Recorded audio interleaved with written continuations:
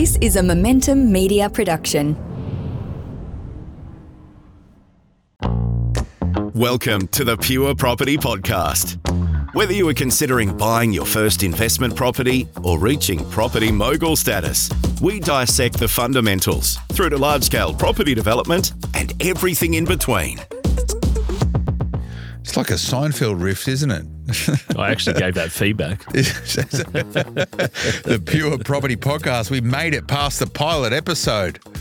Surprise, surprise. Obviously, something's going right.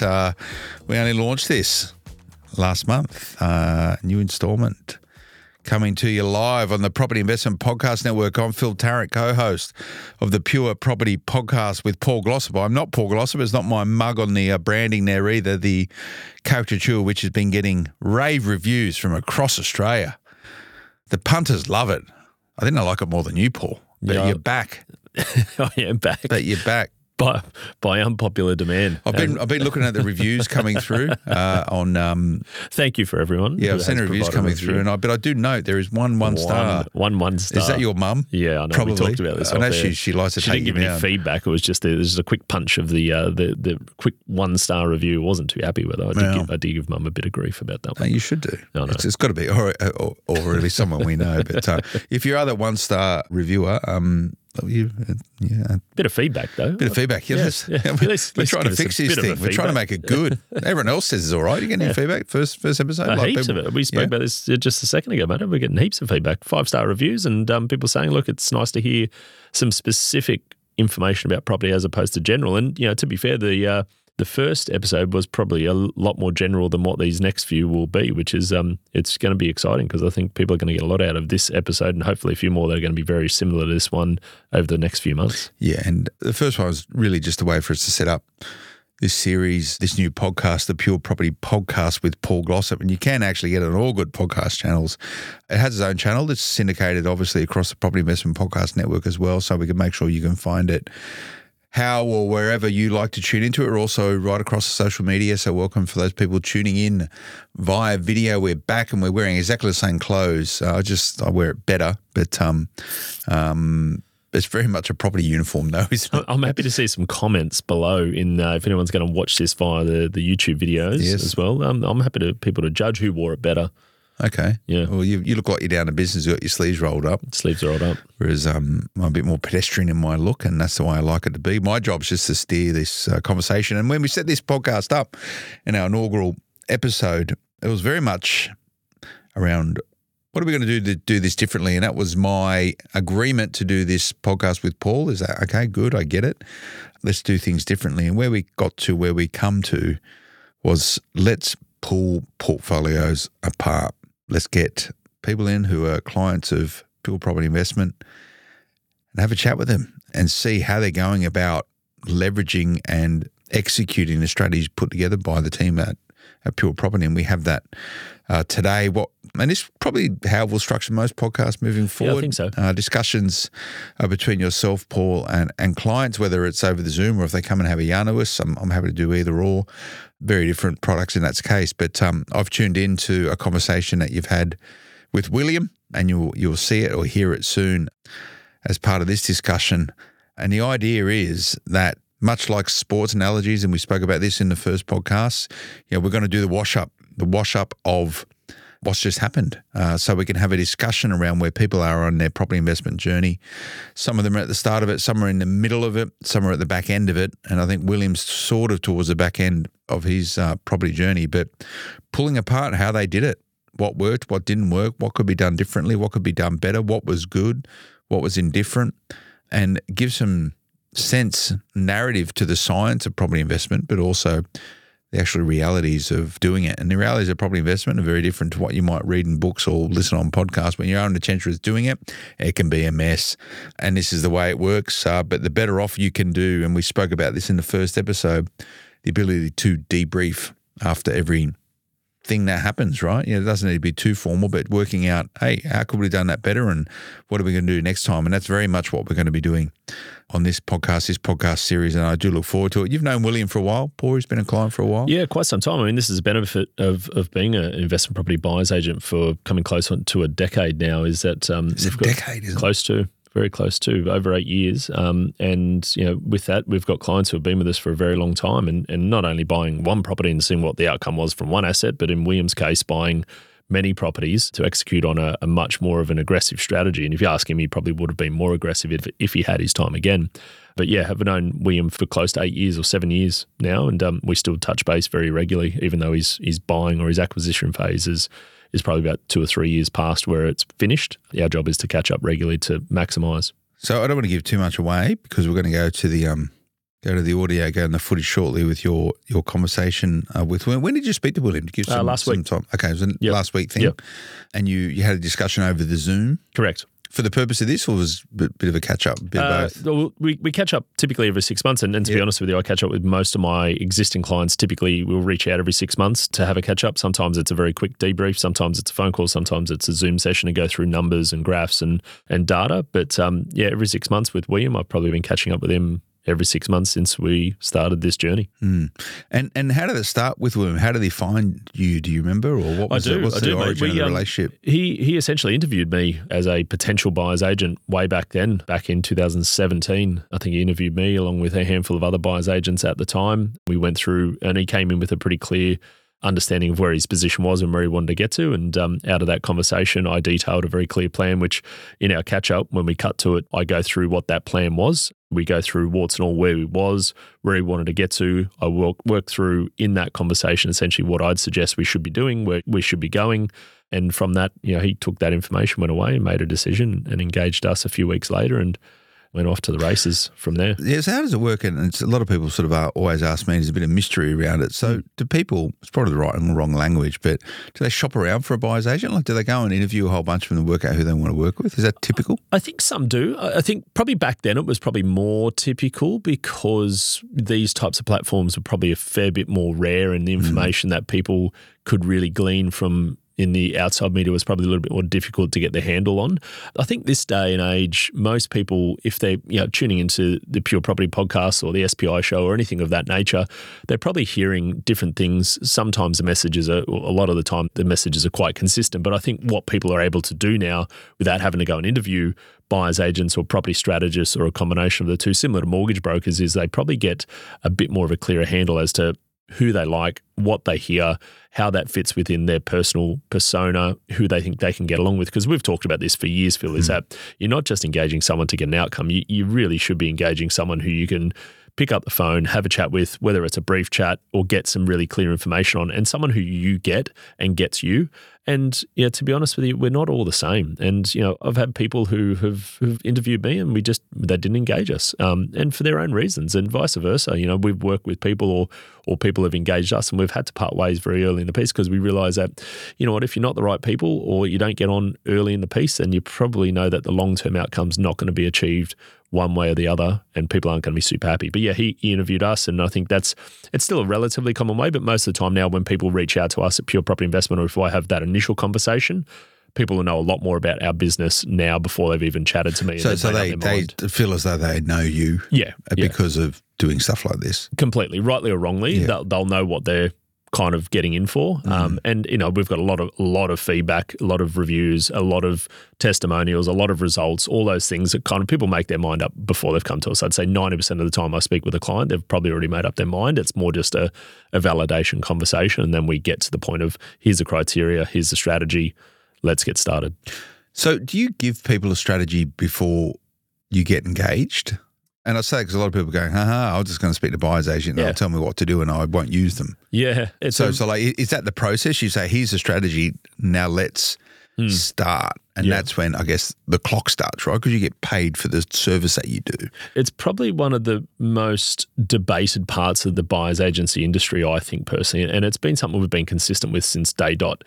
Some people are very, very closed in on their, trade secrets in air quotes as far as locations or property types that they think are going to be booming, and that's their intellectual property. Some people, they ring fence it for their own reasons, and others, i.e. Pure Property Investment, we look at it as, hey, look, we're not exposing suburbs which don't exist. We're exposing suburbs which we see for our own reason, validation, that we think are going to outperform the market and are going to fit your budget, going to fit your cash flow.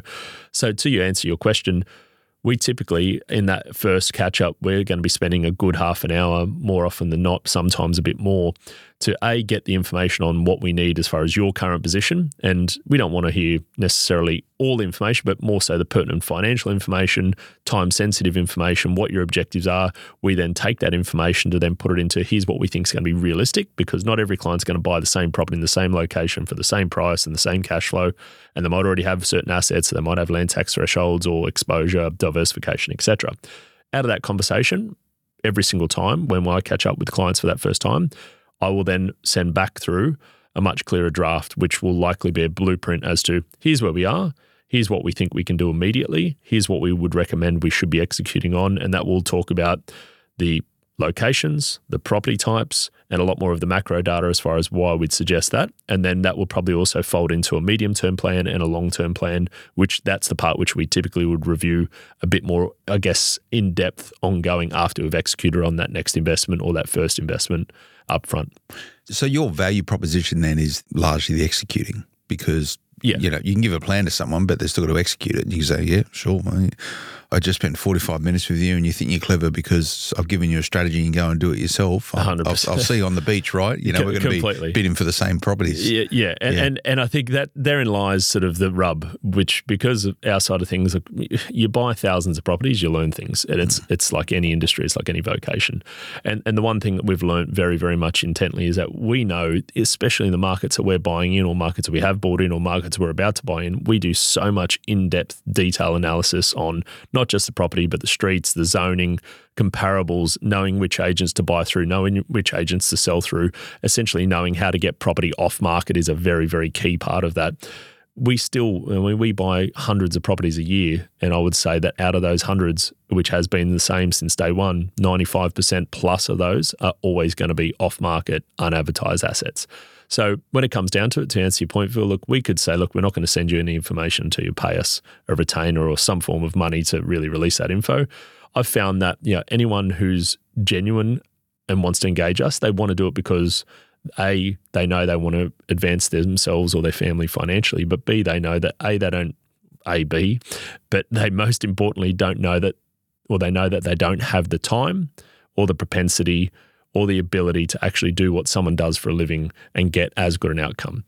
Our fee typically is always going to be made back on the outset from the acquisition price, but as important, people aren't going to be spending their weekends going through open homes. They're not going to be scratching their heads wondering what they're offering. Is that actually price? Is that market? Is that over?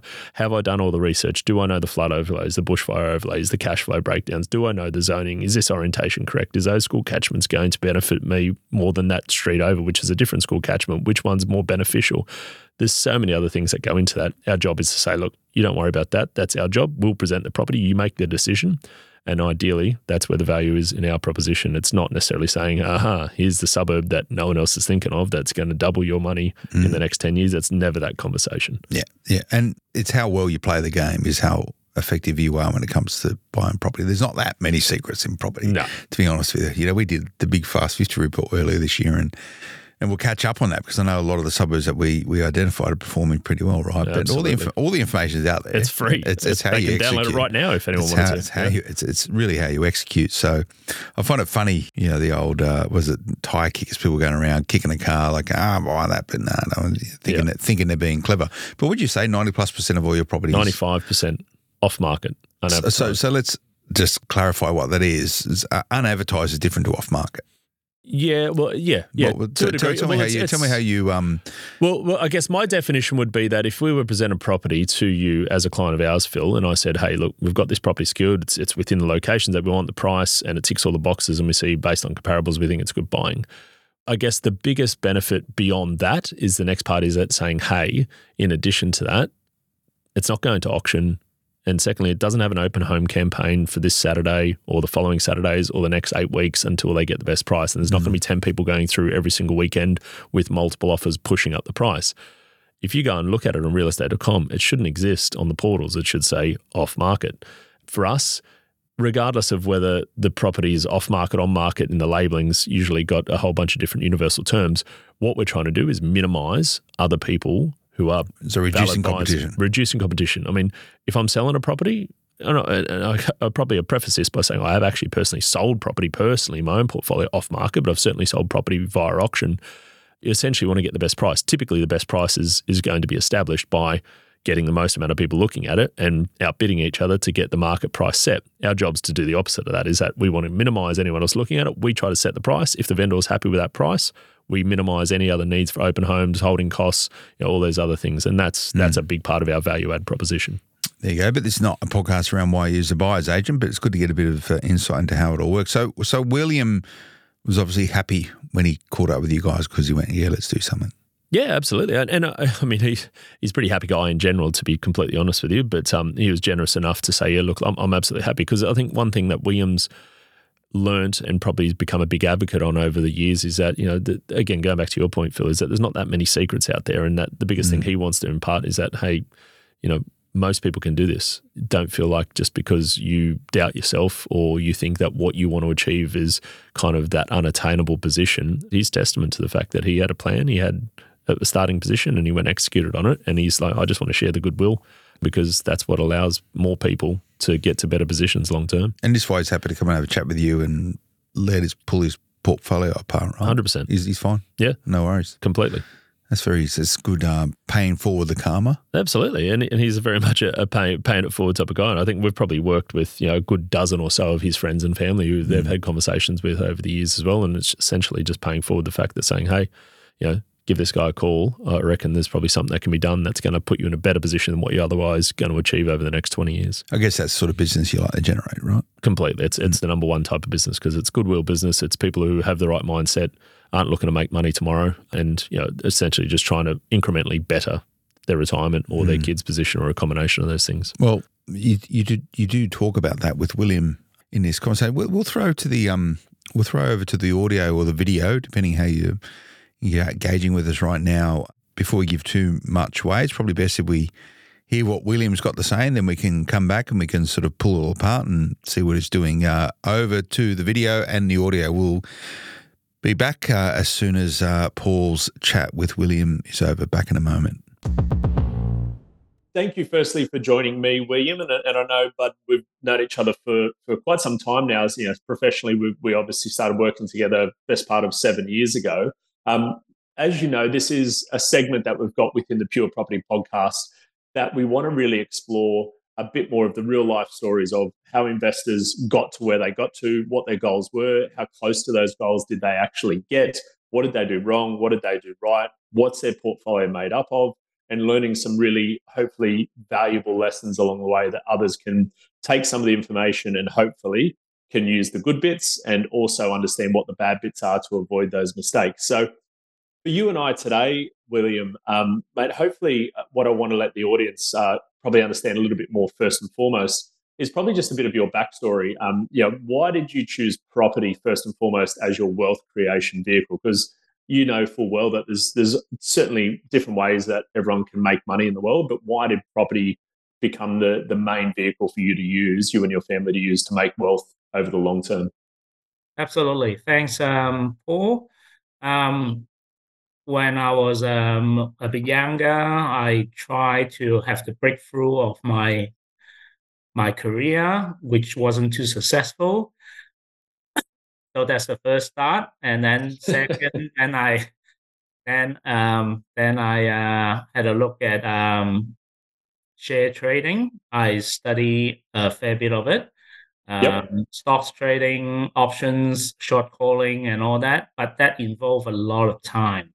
So much time that it's, and at the same time, I don't have the capital to do it. The leverage itself isn't as good.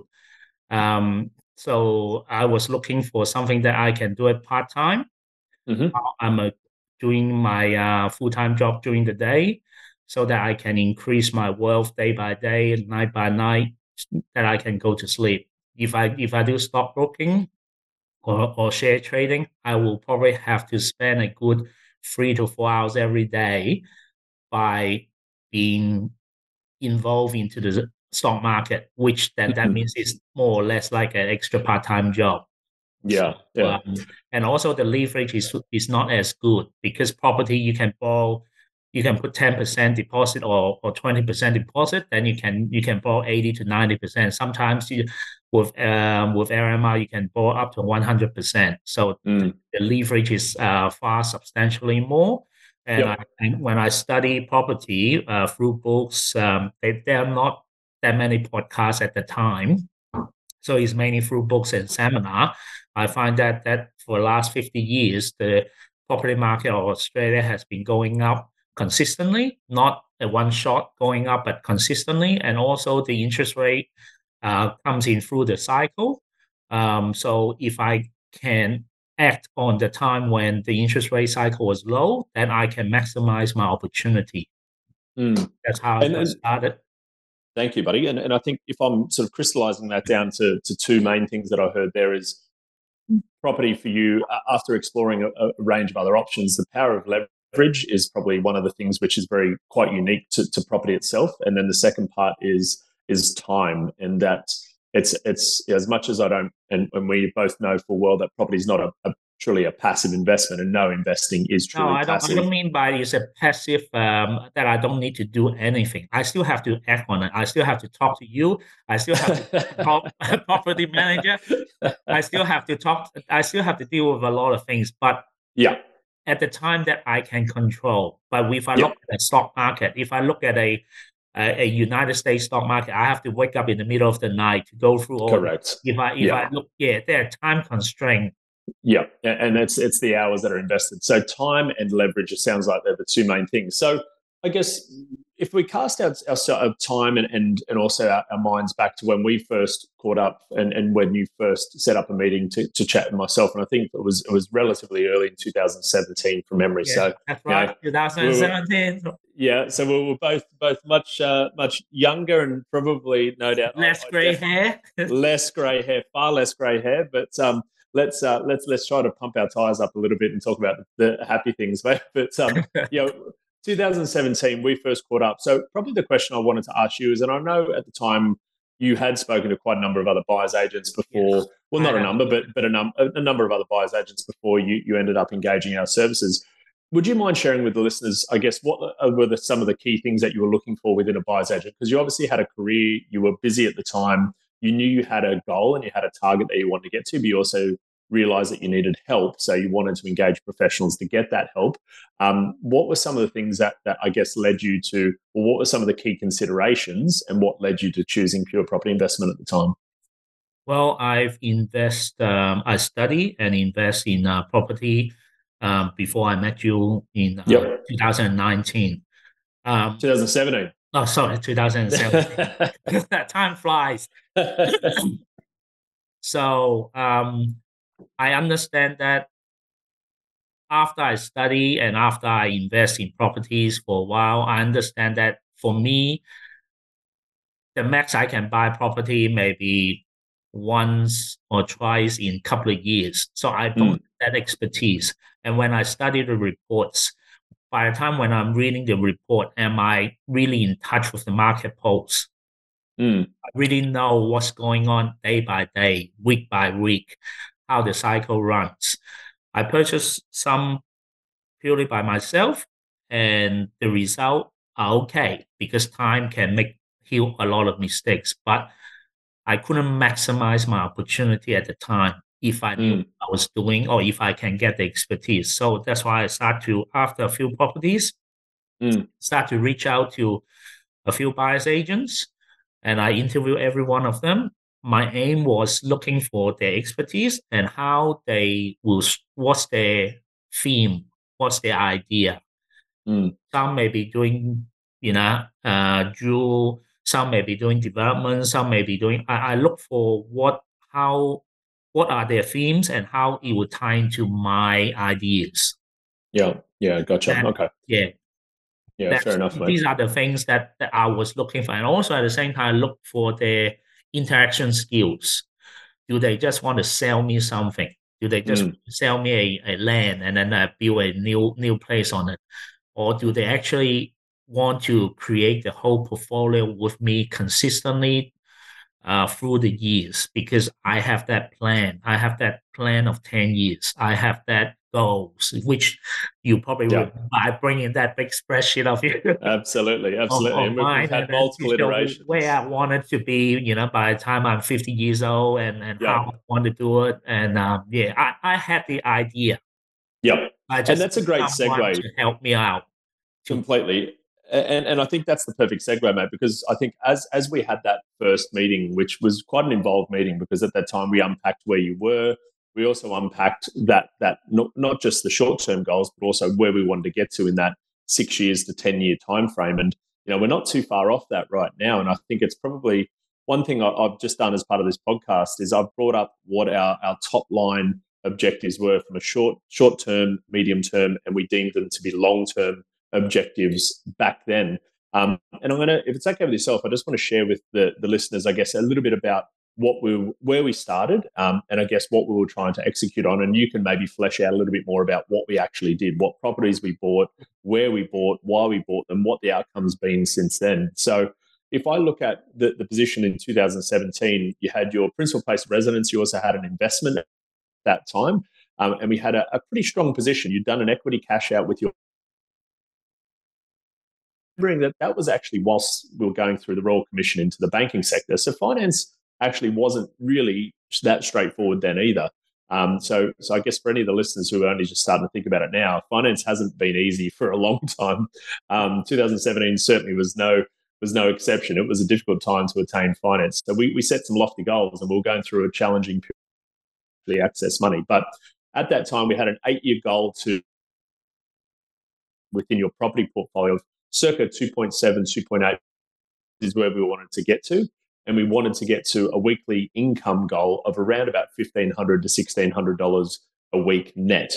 That's what we wanted to achieve, because ultimately what that was going to allow you to do was then make choices on what you do with your time, because we knew if we could replace X amount of income, and you realize from your spendings that if you could get to this position, then that would allow you to have the freedom of choice, which we can talk about a little bit later in the podcast as to what you choose to do with your time now, because we talked off air a little bit, and we talk regularly about what you choose to do off air, and we share a few war stories, but we'll get to that. So that was sort of the top line position. Now, I guess to get there, we had to make some pretty aggressive steps. Now, we had a good amount of equity available at that time. We harvested equity out of your principal place of residence and your investment. And I think at the time we had somewhere around about $700,000 or $800,000 available that we wanted to actually utilize. Now, we wanted to get aggressive, so we had to utilize that at the maximum possible. And remembering too that we weren't necessarily going back to that theme of actually borrowing. You weren't that attractive to the big four, so we had to go down the pathway of non-bank lenders, etc. So it wasn't just say, hey, we went knocked on the door of CBA and said, can I please have a 20% LVR loan, and let's go down that pathway 10 times over. We were talking about Pepper, we were talking about Liberty, we were talking about the non-banks, the non-conformings back then as well. So the intention in the very short term, so we had about a two-year goal at that time to gain exposure to ideally 5 or 6 investments to get a total exposure of somewhere between $2 to $2.5 million in total assets, in addition to where we were. And we wanted those properties to essentially have a bit of a blend of ability to develop, renovation, add value to, but also they needed to see some really decent cash flow positions immediately, because we had to keep this portfolio afloat. You didn't have the surplus cash flow to say, hey, look, I can withstand a 50 or 100 grand a year negative straight away. That just simply wasn't the case. And nor is it the case for most people, let's be honest. So that was that sort of short-term goal. Then we had a medium-term goal. And again, these short-term, medium-term, long-term timeframes aren't necessarily what I set for everyone. I think they're depending on your requirements. We had about a 3 to 4 year target, and that was still our acquisition phase, to look at 3 additional assets to build into the portfolio in 2019 and 2020. And that was sort of focusing on that 350 to 400K price point at that time. Again, cash flow neutral was still quite important. And we wanted to make sure that the entire portfolio could in some way, shape or form be pretty much neutralized across all the assets. Now, some were more growth, some were more cash flow, some were more future development. But we wanted to get the total portfolio value to circa $6.5 million by the end of 2020. And then we also wanted to make sure we kept cash flow somewhere around about neutral pre-tax where possible. And then that fed into our long-term targets, which were we blended that to about 6 to 10 years was our long-term goal. And we're kind of smack bang in that long-term position right now. We wanted to then look at, that was the consolidation / development or renovation phase, and potentially partly sell down assets to then create that cash flow position. So I think after we did execute on that short and medium term, what we did then is that we didn't buy any more property necessarily after that, but we certainly caught up regularly, and we still do catch up regularly to assess all these goals, to tinker around the edges, look at selling, look at, do we rise rents? Do we look at renovating? Is it granny flat time? Is it subdivision time? And we go through that conversation quite regularly. But I guess the 6 to 10 year target was, we wanted a total mortgage position of around about 5 point, total equity position, total asset base, factoring in a 6% average annual growth by year 8 or 2024. We wanted to have a total value of around about 8 to 8.5 million. We probably assumed that our mortgages would be somewhere between 5.2 to 5.7 million at that time if we executed on that strategy. And we wanted to then say that would have us a gross equity position of somewhere around about $2.5 to $2.8 million. That was the plan. So if anyone wants to listen to that, it was a very aggressive ambitious plan. Very much so. So, obviously what the listeners are going to want to know is that, okay, well, look, it's great to set these really lofty goals and go and often try to buy a whole bunch of assets and have them grow in value, balance your cash flow, and then ideally have a big net income over time. But it's 2023. We're only 1 year off the end of that plan coming to fruition. Now it's 2023, and the back end of 2023. What everyone wants to know is, I guess, where did we end up? So if you don't mind, mate, what it might be really valuable, and I don't think we need to go into the nitty-gritties of every property, but maybe take the listeners through what we started with, how we built the portfolio, and what did we do at the end of it all? Essentially, where are we now? So we start out with a really ambitious plan. Then we nut it out gradually, one by one. Every couple of months, we buy one property.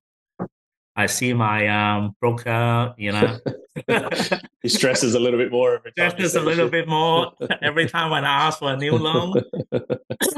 But because with the good selections of the properties, we managed to control the cash flow. We managed to do some short-term growth, some from Tasmania, which by now have exceeded over 100%. I looked at it, the 6 or 7 properties that we've all got, the average is about over 60% growth, which is what we really target for.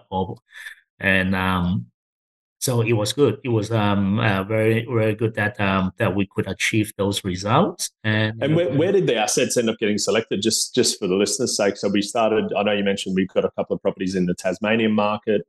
Yeah, and Queensland, Brisbane. Yep. Yeah, and these are the 2 main areas we focused at the time, because at that time the cycles was there for the properties to grow. One thing that I regret, I didn't get anything in Perth. I didn't get anything in Adelaide, but so be it. What can you do? You can only maximize your time and opportunity at the right time. Yeah, and I think that wasn't through lack of trying from my end. I certainly was trying to push you to getting those exposure into those 2 areas. But I think at that time, I guess the good part about that story, the reason why we didn't, is that A, we'd maxed out the borrowing as per the plan. But B, we also had the exposure that we tried to get, that we knew would get us to where we needed to get to as well. So as much as having those additional assets would have helped, it certainly didn't hinder us getting to that. So the property types, what were the predominant theme of the property types? Were they apartments? Were they villas? Were they freestanding established houses? Just freestanding established house. The main key was low maintenance. So that we don't spend too much money just to cover the maintenance. We done some for land banking purposes, so that potentially later on can be bought by developers when the time is right. And main thing is to manage the cash flow, to keep the portfolio living, alive. Through the times, through the different rate cycle times, so that we can manage the portfolio and let it grow by itself. Yeah, exactly, mate. So I think there's probably a couple of key things there that we're very much focused on within pure property now, is that asset type as to what grows best over time historically has always been established freestanding property with a decent land component. And I know, working on and acquiring the assets within your portfolio in partnership with you and also with my team, is that the properties they were relatively vanilla. I mean, some of them were a little bit out of the box. Predominantly, they were off market.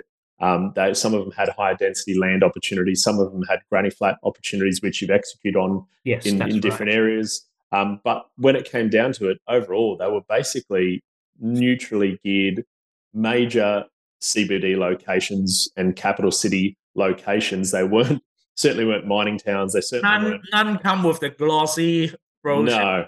that you attract my wife. Every time my wife questioned me, why am I buying an old 1960 or 1975 building? Yeah. What's Yeah. the catch of that? I said the catch Yeah. is the dollar. That's Yeah, exactly. And I think probably the last thing to reiterate there before I sort of ask you what do we end up with, is you mentioned cash flow was essentially to keep the portfolio alive. And I guess I liken cash flow to kind of watering the garden, is that you can plant the plants, but if you don't have the cash flow, they won't grow and eventually they'll die. Sometimes it's a slow death, depending on if we're at La Nina or Nino, but Yep, that's right. ultimately, that's kind of like, well, the weather is more or less the interest rates of the time. But if you don't have the cash flow, which comes in regardless of what the weather is, you can't water the plants in, and essentially they just can't survive, regardless of how good the growth is. If you can't hold them, they're as good as Right. redundant. And I think that's the part, is that cash flow for us, and for your instance too, William, is that cash flow doesn't mean that every property for every investor needs to be neutral. Sometimes we need to actually be well and truly positive because people are on very limited incomes. But other times we've got higher income earners who don't need it to be neutral, but we might be specifying, hey, look, we can absorb 5-7 grand a year negative because we know this will be more of a growth asset. I guess cash flow can mean different things to different people, but we set that criteria specific to your portfolio. So walk me through, William. So we obviously had a very aggressive sort of 3 or 4 year take on trying to build this portfolio to around about that $8.5 million price point, with about a $5.5 million debt, or $5.7 million debt is what we modeled out. Where did we get to? Because we've obviously finished the buying phase or the acquisition phase quite some time ago. Where did you end up getting to? Now it's end of 2023. How many properties are in the portfolio? What's the total gross value? And what's the approximate debt in the portfolio these days? Probably I would say we've got about 10 properties Yep. now in the portfolio, with a over $10 million in asset value. Yep. The RMI, the loan value ratio is about 45%. Okay. Yeah, so which I'm sitting very comfortably, Yep. and that I can just still see another cycle growing without too much stress or hassles. Yep. So then we'll just keep letting it run, and then hopefully Absolutely. we become now from a small plan, small seed, to now a plant that we can see maybe become a tree later on. Absolutely, and it's and I guess that goes back to the first step here that we really honed in on, and we spoke, and we do speak still a lot about this, is that anyone's ideas are fantastic, but without a plan, you really struggle to execute with any kind of real outcome. And I think probably where I give you a lot of credit for, William, is that you didn't just choose us, a pure property investment, to be a buyer's agent and property strategist. You also came to us with pretty clear goals. You came up to us with a pretty clear plan. And you were very willing to say, look, I realize that this isn't going to be achieved without some hard work, some punishing times, a lot of paperwork, a lot of decisions, a lot of conversations.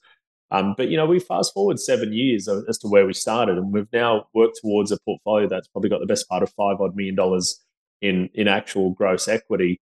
The cash flow, from what I know, well and truly exceeds that sort of $1,500 a week goal that we set out, even in these times of 6% interest rates or more.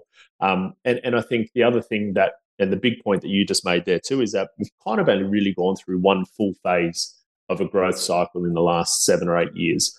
If we fast forward another 15 years or even 10 years and we get that second growth cycle from this compounded moment of $10 million in a gross value in your portfolio at a 5% annualized rate, you're talking a $20 million portfolio within the next 14 or 15 years. We can have another chat by then. Exactly. And I guess the beauty is that because cash flow is positive, well and truly positive now, we're at the point where the reality is if it does play out that way, fantastic. If it goes stronger, even better. If it goes less, it doesn't really determine the outcome because your cash flow is there, your growth is there, you've got a huge amount of equity that you could sell off if and when you did choose to. But I guess going back to the point here is that you started with a very clear plan. We ended up executing on that plan pretty much within those months and those years that we outlined. We're at a point now where we're not buying any more property. We certainly are catching up regularly, but I guess to round out our conversation now, because we could go on about so many different little bits and pieces within this portfolio. I know we've got property in Hobart, Launceston, we've got property right across the Brisbane market. We talked about buying in Adelaide and Perth, but we kind of got to the point of saying, do we need to? Can we get the finance or should we be comfortable with where we are? Those two markets in general, in addition to your Sydney assets, which you had originally, have played out exactly as we wanted and planned to. But that being said, and credit to you, mate, because you've got to a point which most envy, and you haven't done it with a huge additional income that most people are going to say they don't have. And knowing your finances, not to divulge, but you're not on a position where you're not a 7-figure salary earning family. You started, you got aggressive, you took chances where you knew those risks were calculated, but you did something about it. But that being said, there's always going to be regrets. And I know we talked about a couple there. And you've been in the property industry as far as an investor now, and you're still an avid property, I'd call you a property geek to a degree because you like to stay interested in it. And it's something that you still stay wise with, because I know you talk to a lot of your friends and family about property quite regularly as well. If you had your time again and you were going to buy that first investment, or alternatively, you had already bought investments and you wish you did something a little bit differently, if you had one piece of advice for the younger William who was still keen on fishing but still wanted to get as much time on his hands as he possibly could to spend it with his family and doing the things that he enjoyed, but if you could reflect back on that last 10, 15 years of investing actively right across Australia, what's the one thing that you would do differently, and potentially what's the one thing that you would do more of if you had your time again? It wouldn't be one, it would be a few. Okay. All right. I tried to limit it to one, but you give me those few.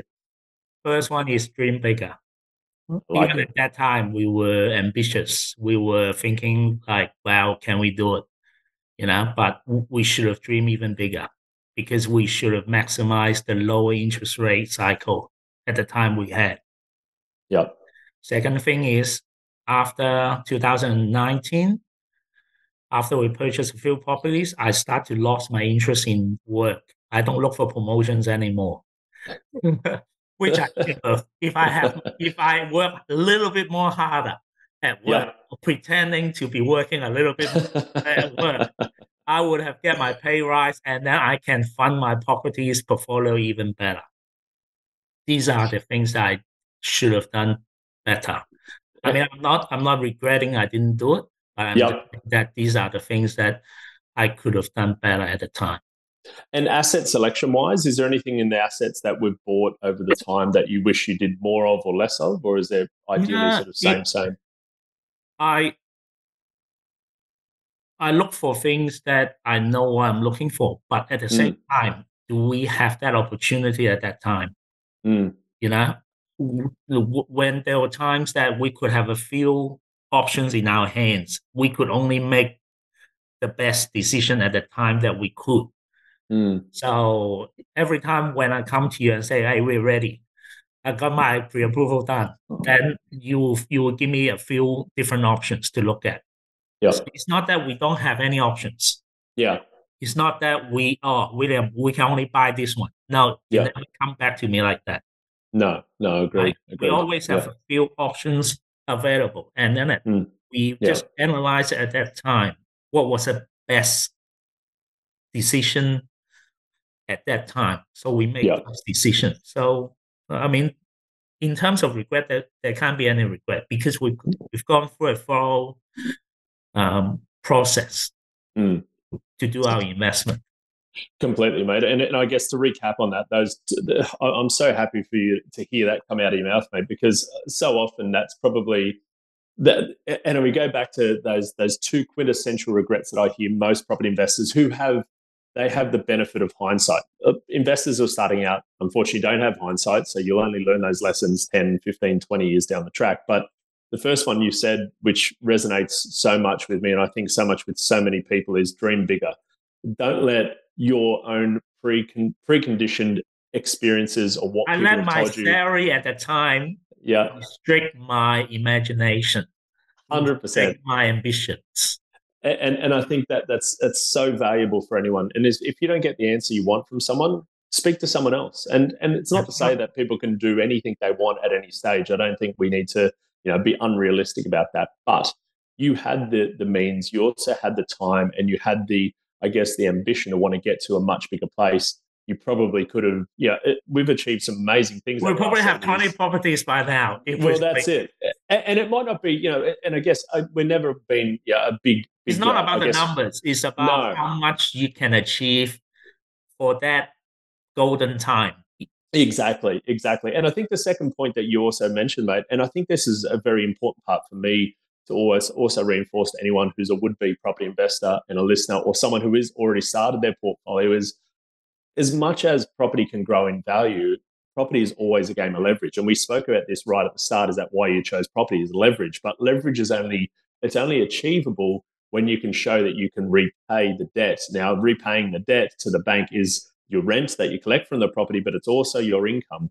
Now, you mentioned that you kind of lost a bit of focus and ambition at work. And like you said, if that ended up resulting in a 50 grand pay rise over the next 3 or 4 years, you then all of a sudden say, well, if I got that pay rise, but we made that allow that me to within do the more? first 2 years of our portfolio.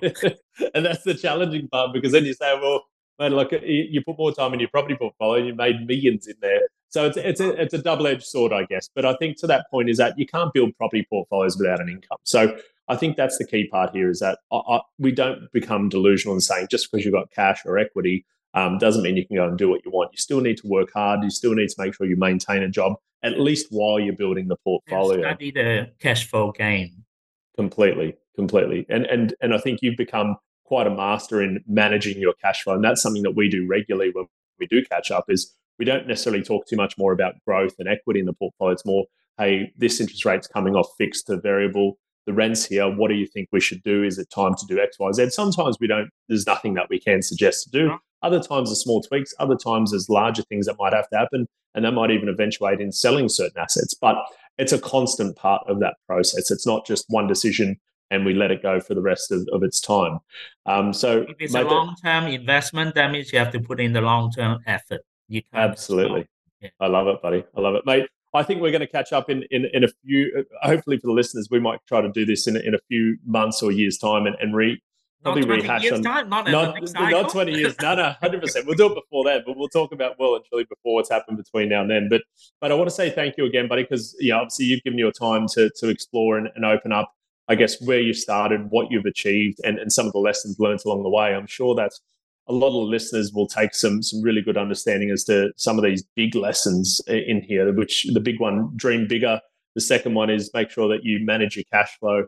And really nothing's really achievable without a crystal clear plan, and executing on that plan, which you've done in spades, is always going to be the number one aspect, which without the execution, any plan is essentially redundant. And I think that's what you've done, mate, is that you plan very well, but the thing that we work together on is we executed on that plan quite aggressively, and it's led to exceeding those goals and getting you to a position where you effectively don't have to focus too much on work anymore. You choose when and where, and know you spend a lot more time fishing than probably what you did 7 or 8 years ago. Yes, and I'm truly grateful that we have gone through this journey together. Absolutely. And, I set out the target myself to walk out on my own terms from work when I'm 50 years old. And luckily, we have already achieved that goal. So I walked away last year and I haven't looked back. That's amazing, mate. It puts a big smile on my face. Before I turned 50. Well before. And for anyone who's catching the fish of my lifetime. Absolutely. And I've seen some of those catches. And that's a big one, is that anyone who's listening, and we might even be, if William's okay with it, I might actually attach a photo of that fish of a lifetime. I think it was from memory, was it a black kingfish from memory? Was it cobia? Cobia, 33 Cobia. cobia. There you go. And that wouldn't have been, line. I guess the point is that wouldn't have been caught if you were working, because ultimately it was caught at a time where you chose to die. Sick. I was But I guess that was only achieved because of what property allowed you to do, which was take your time, take time off work and spend it on the things that you really enjoy doing. And I think it was tagged and released for any listeners as well, wasn't it? It was out there to fight another day. After a 55 minutes fight, I promised the fish I'll let it go. Amazing, mate. I love it. All right, but look, we'll certainly catch up soon, and thank you again for sharing your story with everyone. Thanks, Paul. Much appreciated. All right, welcome back, everyone. It's Phil Tarrant, co-host of the Pure Property Podcast with Paul Glossop. I have in the studio with me Paul Glossop, who you've just been listening to or watching, having a chat with William, one of the clients of Pure Property Investment. And obviously Paul Glossop is the founder and director of that business. So you're still pretty hands-on then with your clients. You don't sort of sit in the shadows now and don't get involved. You still right. That's what you do. The vast majority of my time that I spend is exactly what we just listened to. It's setting the strategy, executing on the strategy, making sure we follow up, make tweaks when necessary, rectify any issues that sit there, and keep redirecting the ship to get it as close to where we want to get to as possible. And recalibrating along the way is the very essence of smart property investment. You can see that's what William's done in conjunction with Paul. You can see you guys get on as well. So to our point earlier on about choosing your buyer's agent, you got to probably have a bit of chemistry there, right? Definitely. And it's no different to anyone who's been investing for a short time, long time. You're probably thinking people like your mortgage broker, people like your accountant in some stages. If you're a property investor already, you've probably been through or might already have good property managers, people who you can just pick up the phone and speak to and just get good, honest information and advice when you want it, and really get those people on your side. And once you've got them, don't let them go. Yeah. Well, there you have it. So do you reckon he's happy, William? Oh, but I think people would have gauged that. You probably see on the video if you engage via that way, but you probably hear it in his voice as well. He smiles a lot, William, and it's not just because his property portfolio's done really well, but I think he's probably got the right mindset, is that property's not, and if anyone goes back through some of those key points, the key part here is that property is not passive, and he's probably a big advocate to say if anyone who wants to buy property think you buy it and you come back in 10 years and you've done nothing and you expect it to all be smooth sailing, you're wrong, because he's certainly not going to advocate saying I do nothing.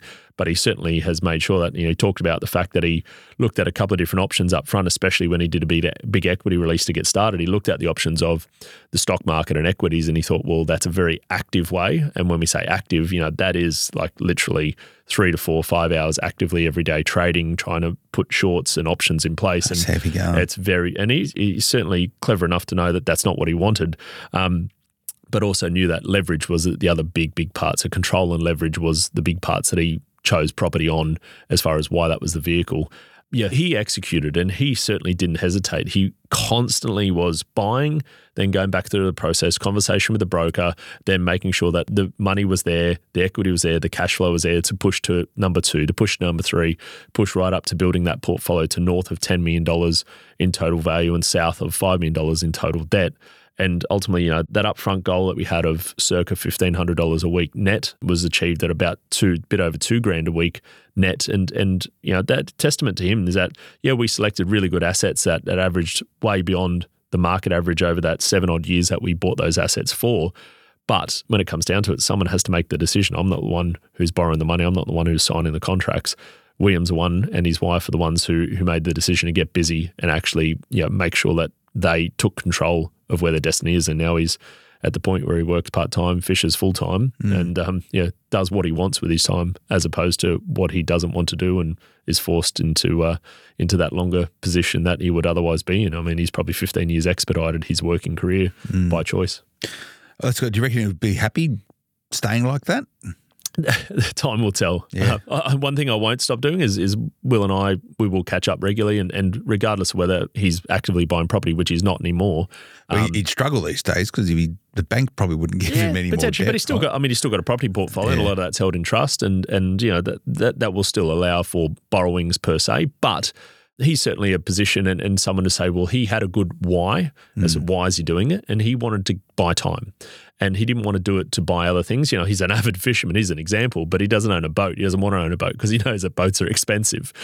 So he's, as much as he... So he's got lots of friends that have boats? And he pays to go on charters when he wants to. You know, guess what? He's like, I want to go and try and catch Spanish mackerel. I'm going to fly up the coast and I'm going to get in a fancy boat and it's going to take me out and that's going to cost me a few grand. Yeah. But I'm not going to own a boat and sail it up there and go through that process. But I guess to my point there is that, you know, he had a plan, he executed on it, and he really understands that he still, even though he is probably dialed back from work, you know, whether he goes back and works more, I think he's the kind of person where he has a choice, right? He's really content in doing what he does. And certain people just aren't. I know you aren't, Phil. I'm probably not either.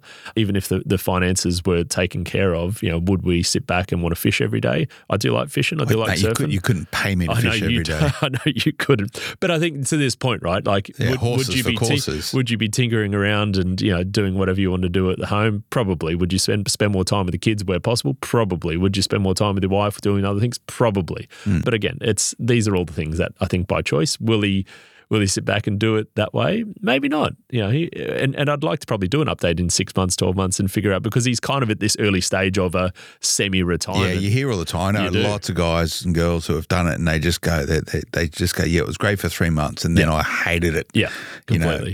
You know, then they try and re-engage and reconnect, and you know what, like if you're good, you can sort of get stuck back in. The question I have though, and it's something that come up as part of the discussion.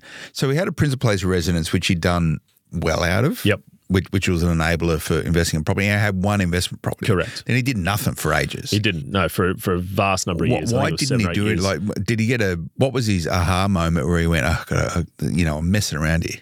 I think it was work. So he was very early in a career and he wasn't in a low-paying job per se, but he was in a career where the trajectory could have been steep.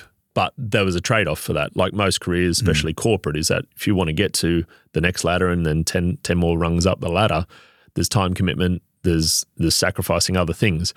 And, you know, to his admission, he spent a good few years trying to climb that ladder and kind of realized that A, he probably wasn't as good or as clever as some of his peers, and B, he realized that property, when he reflected back, he's like, hang on a second, I've got these two assets, they've grown this much in value over that same time, and I'm trying to get to a point where my pay can go from X to Y. And let's say it goes from 150 grand to 300 grand. Let's say he doubles his salary in a 5-8 year period of time, and then maybe even goes to doubling that again.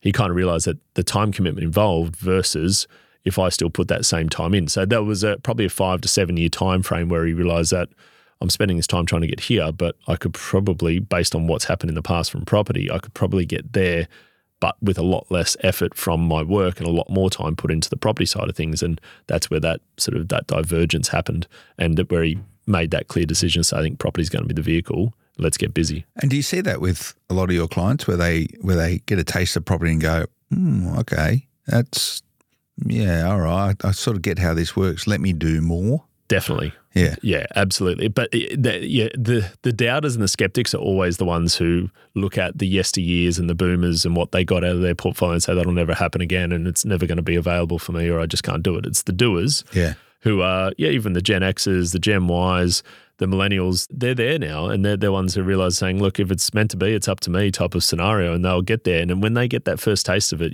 we've gone through a 2 or 3 year growth cycle, we went through a 2 or 3 year flat cycle, we went through a 2 or 3 year growth cycle behind that, so on and so forth. It's when they go through that, even if it's an early stage of one cycle, they look back and they think, hang on a second, I've just bought a $400,000 asset and I just got it revalued 4 years later and it's worth $600,000. And all I had to do there was answer a few emails. I had a bit of running repairs, maintenance, and maybe it cost me $3, $4, $5 grand a year to get to that position. Now, granted, we might have just went through a purple patch, but even if it was half that and I bought for 400, spent 30, 40 grand in costs, and maybe even it made me 50 grand growth in 3 or 4 years' time, and they start to do the reverse math and saying, well, how long does it take me to save 20, 30, 40, 50, 60, 70 grand? A lot of the time people are like, that's a year's worth of work, and I just made that by acting. Yeah. And they think, well, imagine if I did that 5 times over the next 20 years. And that's the aha moment for most people. Yeah. For most people. And it's good to see, look, I think the key takeaway for me when I watched the discussion you had with William was around execution. Yep. Like everything comes down to just flawless execution. Like a lot of people have got grand plans and schemes, and you might have a really good strategy, you might have it all mapped out, but it's how well you execute it is really going to make or break it. Do you think he could have done more, I've got some views on it, but do you think he could have done? I reckon he could have gone harder or faster, or was he redlining the whole way through? No. So if I was honest, and if he's honest, and some of the biggest feedback, and I always try to ask this question at the end of those types of interviews, is the advice for the first time investor or a younger William. He's people have just listened into it, and you would have heard that the resounding part is that he would have dreamt bigger. He wouldn't have been restricted probably, and as much as he executed, he had a pretty grand vision here, and he executed pretty flawlessly. But if he had his was time that again, his vision or was it your vision? That was a combination. So he was definitely. But he owned the vision. He owned the vision. He said it was his vision. Yeah, he completely. claimed it as his vision. Exactly, and I'm not going to take credit for that. He was relatively aggressive, but I think in retrospect, he could have done more sooner. Big thing here is that he didn't go down the traditional path of big four banks and conforming lenders. I was going to ask you that because he went down the path, and I know you sort of put it in the front end of the strategy was to use non-major banks. You had to. And you had to pay more for money because we're up front to say, mate, if we want to get here, you realise that we're not going to be able to conform with the majority of the big fours and the deposit PAYG. Correct. Yeah. Correct. Okay. So you can constrain by your income and multiples of it, but then you've got to go to the non-conforming. You've got to pay more in interest. You've got to budget that into your cash flows. There's all kinds of additional fees. So all those things that we know that once you get to a point, you have to push different ways and different avenues. Good broker to set the strategy, but being comfortable saying, I know I'm going to pay more for my money. I'm okay with that because the multiplier is going to be a payoff 10 times what I know the cost is going to be. But dreaming bigger was his resounding feedback to himself. If he could say it again 8 years prior, he's like, William, do more because ultimately the pie gets bigger as long as you control the cash flow. And you get that a lot from investors when I always say it, I could have gone twice as hard early days. But does his principal place of resident thrown into that $10 million as total asset base? No, it's separate to that. It's separate to that, yeah. See, I look at the numbers, like, the smart property investment portfolio at its peak was worth about $10 million. It wasn't delivering $1,500 a week in positive. No. Like, far from it. Yep. So I sit there and just go, I don't know. The numbers don't work for me. I said this is my reaction to it. I go, don't know about that. And this was built at a time when interest rates were, I don't know, probably 2 and a bit percent, 2.5%, maybe 3% he was paying. They're higher at the early stages. Because he was 2017, 18, 19. Yeah, and then they came down and then they going to come back up. But I guess the key here is that a lot of people say it's hard to make good positive returns off resi property. 100%. And I guess if you go back to the details in that actual interview with William, is that the reality of where his position is, it wasn't just built by prices going up and rents going up and all of a sudden he's just got this huge positive surplus. Essentially, it was buy, execute quite aggressively. Prices went up, and what he's done there is he's taken money off the table incrementally as he's gone. So he definitely doesn't hold the same portfolio that we built. He's taken money off the table. He's sold a few assets. He's also added a granny flat to 2 assets. He's also bought commercial assets in there, which were higher cash flow. And then from there, that combination of those two different things, coupled with the previous assets that he's held, and then selling a couple of those assets, taking that profit off the table, has then allowed him to reduce the LVR to well below 50%. And he's only held assets which are actually, he intentionally wants to hold the assets which are higher in cash flow, not necessarily higher in growth anymore. So they're the properties which have got the higher cash flow, they've got the commercial asset, and they've got the granny flat assets in there. There's no intention of selling those assets. And that was by design. It wasn't to say, we're going to build granny flats on assets and then sell them. There's no point in that, really. Vast majority of the time, you're not going to make the money you spend on those types of purchases. But it was intentionally saying we build with a combination of growth assets with development upside, some that are purely just focused on commercial, and cash flow. And then at the end, we start to then think about how do we reduce debt, increase cash flow. And that's going to be a process ongoing because there are certainly assets in there which you'll probably still part ways with incrementally as we go. But, obviously there's some tax considerations that if you make a big capital gains, you potentially don't want to sell more. I was going to say, mate, has he been hammered on tax? Like, has he got cash still kicking around in offsets? There's certainly some cash sitting in offsets. And I think he's made sure one thing, because when you get to the point of you decide to work less, obviously your PAYG is less. So you want to have more liquidity. So there's some of the other considerations that if you start working less and your actual income remains less, you kind of want to have access to money, but you can't access money as easily when your income's less. So going knocking on the door of the bank to say, I want an equity release is certainly not as easy a conversation when your income starts dropping. So they're the parts of those things that we discuss when we do catch up regularly, is that we actually just dive back into this and say, well, what's the plan from here? Or what are we planning to do for the next 12 months? What's the plans with your work? Where are these properties at? Is it time to maybe consider selling that asset? If we want to increase cash flow again, is it the right time from a tax consideration? Then the accountant comes into the conversation and say, no, let's wait till this financial year, or yes, this financial year will work because your income's lower on paper. So having a capital gain event will actually work this year, so on and so forth. Yeah, you're really in a good accountant if you're doing this sort of stuff, and also a mortgage broker, because we'll struggle to get more debt, right? However, 100%. The debt that he has, as long as he's paying the mortgage repayments, the bank ain't going to ask too many questions. So to your point, you want to, any cash that you got, you want it to be liquid, right? If you don't want to be paying off those loans, because good luck trying to get that money back out, because the banks just won't refinance, well, likely not to refinance. So you've got to be really strategic about building cash buffers moving forward, and parking that in mortgage is great. That means you're offsetting. So what do you reckon he's actually paying, on what amount do you reckon he's actually paying mortgage repayments on? As far as the total debt amount? It's probably after offsets. Probably circa 3.5 to 4 million, without going through that detail too much with him there. I think it was circa $3.5, $4 million. It was a bit more than that in debt, but then after offsets it was about 3.5, 4 million, which worked out to be about circa 300,000, I think, give or take, in interest repayments. Yep. And then the income after all said on that was about 175, 185 total gross income, minus your running repairs, maintenance, property management fees, mortgage repayments, left with sort of a circa 130, 135 minus tax, depending on how some of those were held in personal names, some of them in trusts. Then you get to that point of circa sort of that $2,000 a week. Yeah. But I guess the other big thing too is that you're holding $10 million in assets. If we're holding this, even if it's partly cash flow positive, even if it's neutral, and William's a very patient person. Yeah. If he sits around for another 10 years, where does that $10 million it's going to be a very different looking portfolio. Exactly. And you probably sell one property, you pay the debt off, and it's completely unencumbered, right? And this is why, property is a game of patience. Absolutely. A lot of people forget that. They're in Strategic way too much patience. of a rush. So strategic patience. And he started early. This is the point. He started early, but it was a bit of a false start. Yeah. And you see that all the time, especially people who buy their principal place of residence. When they get a job, they get the borrowing capacity, they buy a home, and then they sort of go into life. And life might include kids, it might include a career, all those things. And typically people, it's not until they get like 10, 15 years down the track and they're in their 40s, 50s, and they think, well, hang on, we've got very little debt, and I might be on track to pay off my home very soon.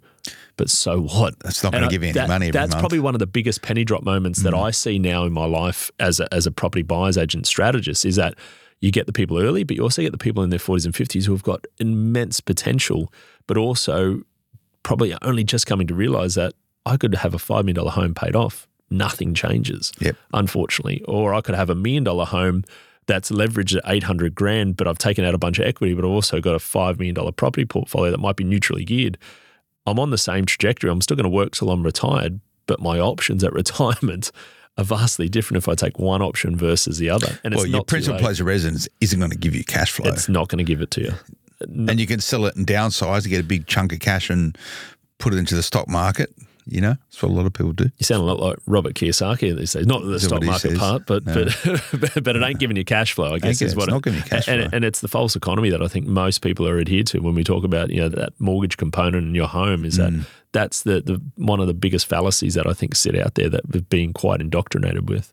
Yeah, it's this great Australian dream, have your own home paid off so no one can take it from you. Yeah. But even now they're changing the pension rules, right? They're changing the pension rules right now, where they're saying, because once upon a time when you got to pension, particularly if you needed to go down certain pathways, your principal place of residence was exempt from the asset rules. Now, the current government has gone, no, let's not do that anymore. Yeah. So it's a liability rather than an asset now. Correct. To actually have your owner-occupied home loan completely paid off at that point. I'm not giving financial advice, but it's potentially a liability. Exactly. Well, it's definitely not going to be a benefit. No. I think that's becoming very, very obvious. And it's tell you, like if you need the pension and your means tested on the value of your principal place of residence, you got to sell that in order to, you got to sell it in order to actually get money out of it. Yep. So you need to realise some sort of equity event. Yep. Now, if you sell it and it's your principal place of residence, well, you're not going to get taxed on it for the moment. Who knows what they're going to do moving forward. Yep. But yeah, risky business. Absolutely. Risky business. So what's William going to do, you reckon, for 10 years? Just chill? Mate, I think I'm pretty confident that for the next 12 months he'll be chilling and doing a lot of what he planned to do to get. He's worked very hard and done a lot to get in a position that he's in. After that, William's probably listening to this. I think he's probably got a smile on his face thinking, you know what, I'm happy to challenge you that I won't keep doing what I'm doing for 12 months more. But I'll be curious, put it that way, after 12 months to see, what is a life of working very part-time and, doing all the things you like to do. Because the biggest challenge, he's young. He's mid-40s, right? But mate, none of his mates are retired yet. No, and that's the biggest challenge. You knock around with people who are financially independent and you're like, well, hang on, everyone around me is locked in via a whole bunch of other decisions. You're like, well, what do I do with my time?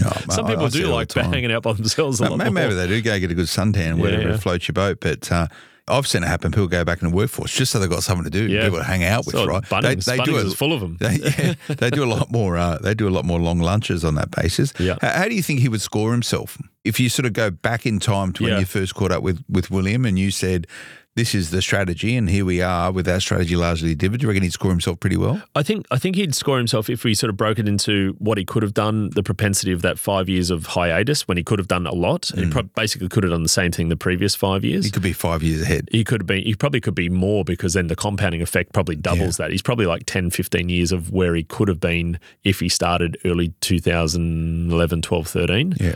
But I'd probably score himself a 3 or 4 out of 10 in that rate. But I think from the point of actually he corralled all of the information he needed. And then once I can say that once he engaged us, within about 3 weeks, we were on the journey to the first purchase.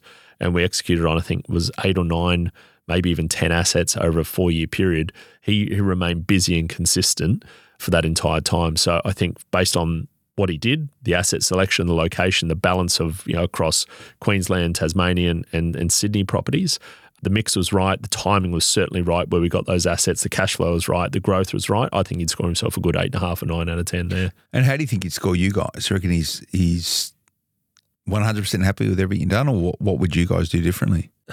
It's a risky one for me because I sat in the position there where you kind of don't know how hard someone wants to go. They say that they want to go hard and they want to get aggressive, but I also have my reservations to push too hard too soon with certain clients, even if they are bullish and they can get the money, because I still want people to understand you go from one or a home plus an investment to holding 7 or 8 properties. You know as well as I do, Phil, and when I was talking to William, I personally had a large portfolio.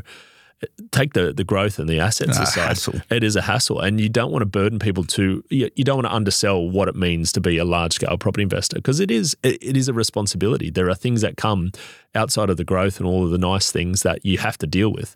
So I think he'd be very happy. He probably would have asked me to push harder if he had his time again, because I think he's realised that he's actually he's a very good landlord. He's quite a pragmatic, quite a calm person. So he deals with those stressful times in such a really good way. He's got very good manner and tone with people, and he remains very even-keeled. I probably learnt throughout that he could be pushed a bit harder, and he was comfortable being pushed harder. I think he'd probably score us probably an 8 or 9 out of 10. I think a 10 out of 10 for the result, to be honest with you, if I'm transparent. But I think I could have pushed him harder in retrospect, and he probably would have liked me to maybe crack the whip a little bit more and not be so, maybe sideline sitting for a couple of moments where we could have done more. And in the big scheme of things, when you're working with clients and say they come and see you and say, look, I want to go reasonably hard at this, the speed at which he operated, how would that compare to how, you work with other people? It's a lot faster. A lot faster. Wouldn't say a lot faster than a lot of people, but I guess most people. Faster than most, because most, they don't have the finances in place like he did all the time. And most people, even if they have $1 million in equity and $2 million in borrowing capacity, as an example, let's say hypothetically you earn $250,000 as a household income, you've got $1.5 million property that's your principal place of residence, and you've got $500,000 debt. So you can go and harvest $500,000 in equity tomorrow, no problems, and you might have another $1 million in borrowing capacity. So you could probably go and buy 3 properties in a heartbeat if you wanted to. Most people say, I want to just start with one, because I just want to understand how it goes through. And that's normal. And I'm not uncomfortable. And if someone sort of had that position, even though they could buy 3, start with 1, and their position was, hey, I want to get to a 3 in a short term eventually, but I just want to say, let's go softly. Most of the time, properties are pretty slow-moving vehicles. So if we're going to buy one asset in the first 6 months, then one in the next 6, and then one in the 6 after, that's still pretty aggressive. If someone said, look, I can buy all 3 in the first 3 months, I'd say, look, probably careful what you wish for there, because there's a lot of paperwork, and the downside versus the upside, it probably doesn't warrant it. I'm probably more comfortable for most to just start with the first. And then after the first is settled in, we typically catch up 6 weeks after for most people in that type of position to say, okay, we bought one, you know what you're in for now. Are you comfortable pushing harder for the next 2 if that were the example? And they might say, no, look, let's just go to that original plan. First purchase, let's recycle 6 months, 12 months afterwards. We typically are going to be, I guess, we're going to be warranted by their cadence and what they're after and their comfort zones as well. And how many clients sort of go, I want to go hard, and go, oh, let's just get the first one. And they go, no, I never want to do that again. That was horrible, stressful, horrible. If I'm completely honest, I would say probably 1 in 30, 1 in 40, I reckon would probably be. They just go, don't want to do that again. And it's through nothing more than just the experience of going from signing a contract to seeing a building and pest report. We'll dissect the building and pest report for them. But which always look bad. They always look bad. But I mean, irrespective, that it's daunting because it's a 60-page document. Typically some people want to go through the 60-page document word for word. They'll also want to review the mortgage document, which sometimes can be a 50-page document word for word. Then they might want to go through and canvass 10 property managers where we might have already pre-selected 1 or 2. Then they might want to pre-select every single application, and then they might want to look at the quantity surveyor's report and say, look, you missed this, gain that. And then these are the people who you realise after going through it all, irrespective of the property itself, the experience is just too overwhelming for them. And that's fine.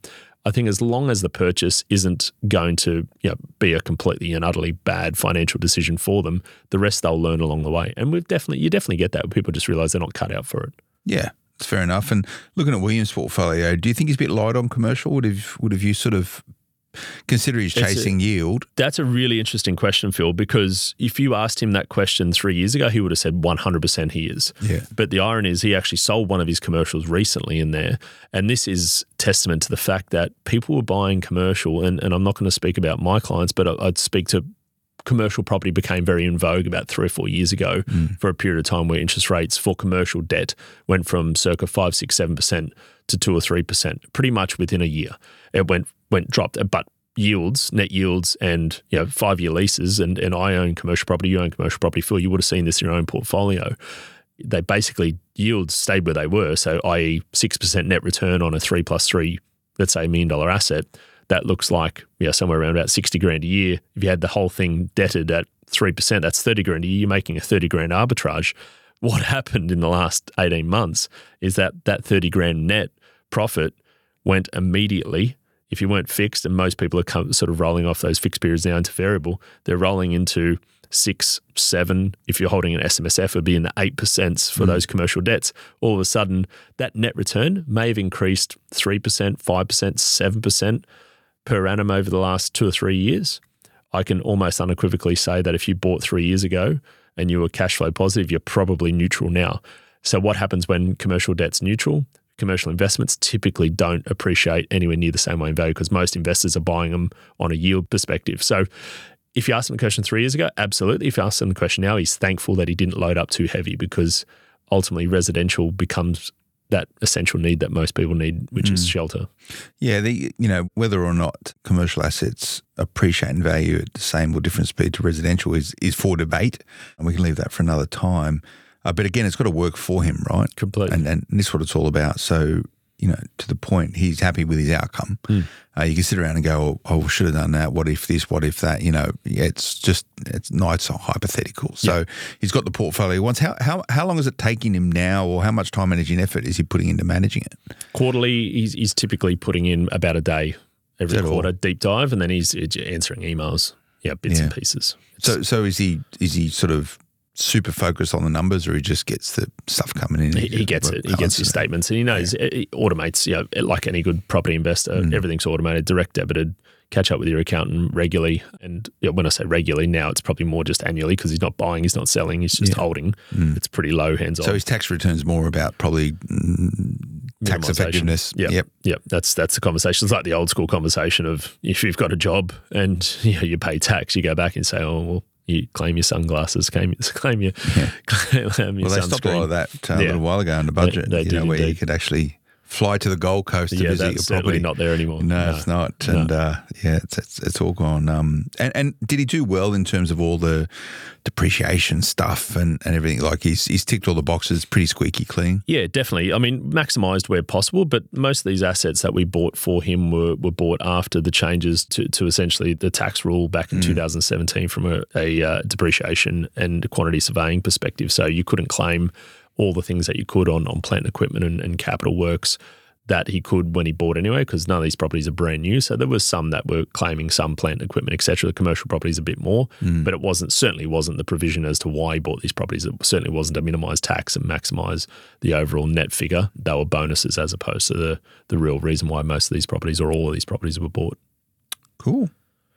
All right. Well, thanks for sharing William's story. No, all good, mate. There's a couple of crackers to come. This, yeah. What else you got for us? What's in the wings? Mate, it's going to be a long podcast. I apologise, everyone, but I think there's a couple of interesting ones around self-managed super that I'm not going to go through too much detail there, but a couple of clients that we've worked on who have bought and actually sold self-managed super residential properties and then recycling that profit into other properties. Really interesting. In super.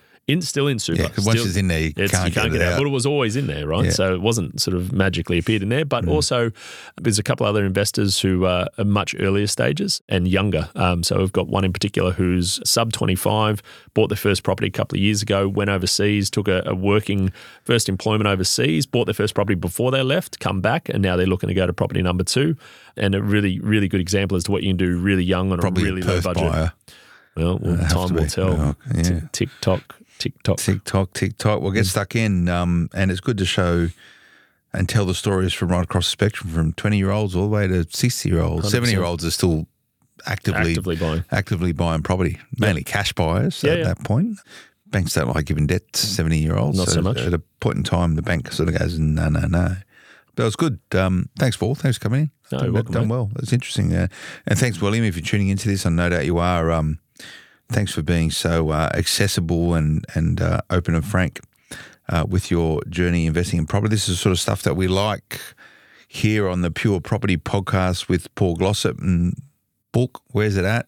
It's on its way. We talked about this last podcast, mate. We're close. You can still get the current copy. And I think anyone who is urging or wanting to get a pre-copy of Surface Guide to Property Investment, writing the next wave, which will be the next book, getting the first one will give you a much deeper understanding. So as to do your homework first. Do your homework first, but you can grab a free copy. Is probably the good thing. Free copy rather than from a bookshop. Yeah, well, you can get a free copy. You just handle postage. I think it's about maybe $9 or $10 for postage. Jump on purepropertyinvestment.com, and I think if you go to do you drop ship that, or does someone sit there put in a little thing with a note from you? I literally have my office does it for you. Yeah, it's hand signed and it's delivered. Oh, actually got a little signature. Yeah, mate, we do it personally. How many books you sign a week? I couldn't tell you. But books we've sold, over 8,500 now. God. Yep. Who would have thought people want to know what you're doing? Anyway, there must be someone in there. If they're giving you a second run, anyway, I look forward to seeing that's Paul Glossop from Pure Property Investment. Thanks for coming in, mate. Thanks for tuning in, everyone. Longer one, but this is how we're going to go about doing this, pulling these stories apart. So if you want to Paul's clients and you actually want to be part of this, I'm sure you'd be happy to be able to do it. What's the best way to get? If people just want to chat to you guys, or if they want to go down this pathway of getting a bit of a strategy and working out whether they want to use you, what do they do? Purepropertyinvestment.com. They can just hit the inquire now button and that'll take them directly to my calendar. If you're a previous client of mine, you know my email address and you can just fire me an email or give me a call. A lot of people would have my number or the office number, 1300 985428. There you go, and send feedback directly to Paul about how we can do this better. No, 5-star reviews. Generally, if no, absolutely. If you've got any sort of feedback or constructive criticism, or you've got some ideas of how we can use this time together to deliver greater value to you, we are absolutely all ears. But please keep those reviews coming. So good to see. Thanks for tuning in, everyone. We'll see you again next time. Until then, bye-bye. The information featured in this podcast is general in nature and does not take into consideration your financial situation or individual needs and should not be relied upon.